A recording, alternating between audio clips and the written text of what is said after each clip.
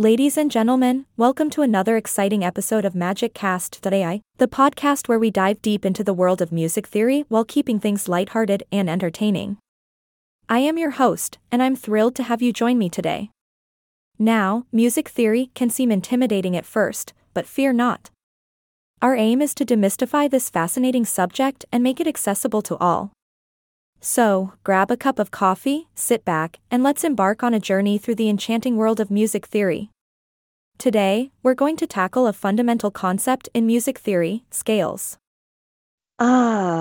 Scales, those magical sequences of notes that form the building blocks of melodies and harmonies. They are the secret sauce behind countless musical masterpieces. Think of scales as the ingredients in a delicious recipe. Just like a chef uses different spices, a composer or songwriter utilizes different scales to create unique musical flavors. From the exotic and mysterious sounds of the Phrygian scale to the bright and jazzy vibes of the Mixolydian scale, there's a whole world of possibilities to explore. Now, if you're wondering why scales are so important, let me put it this way: they help us understand and communicate music. By studying and mastering scales, we gain the ability to analyze and appreciate the melodies and harmonies in our favorite songs. It's like having a secret decoder ring for music. And here's a fun fact for you: did you know that the most commonly used scale in Western music is the major scale? You've probably heard it a million times without even realizing it. It's the scale that gives us that uplifting, cheerful feeling, like when the sun comes out after a rainy day. But music theory is not just about major scales and happy tunes. We also have the minor scales, which bring a touch of melancholy and suspense to the mix. Think of them as the dark chocolate in the music world, a little bit bittersweet, but oh so satisfying. While we're on the topic of scales, let's not forget about modes. Don't worry, it's not an intergalactic spacecraft, although it does sound spacey. Modes are like different flavors of scales, each with its own distinct character and mood.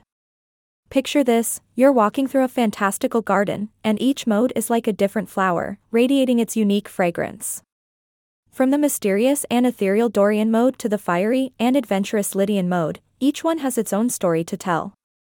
Now, you might be thinking, this all sounds fascinating, but how does it actually apply to me as a musician or music enthusiast?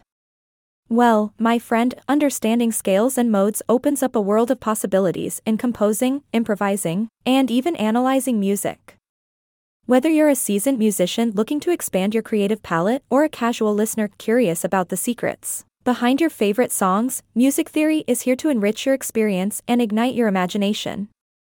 So, next time you find yourself tapping your feet, humming along, or shedding a tear to a beautiful piece of music, remember that the backbone of that emotional experience lies in the intricate web of scales, modes, and melodies woven together by talented composers.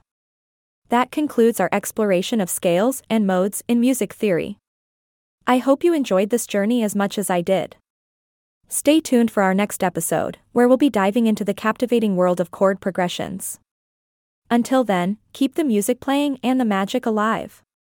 This is signing off from MagicCast.ai. Happy listening.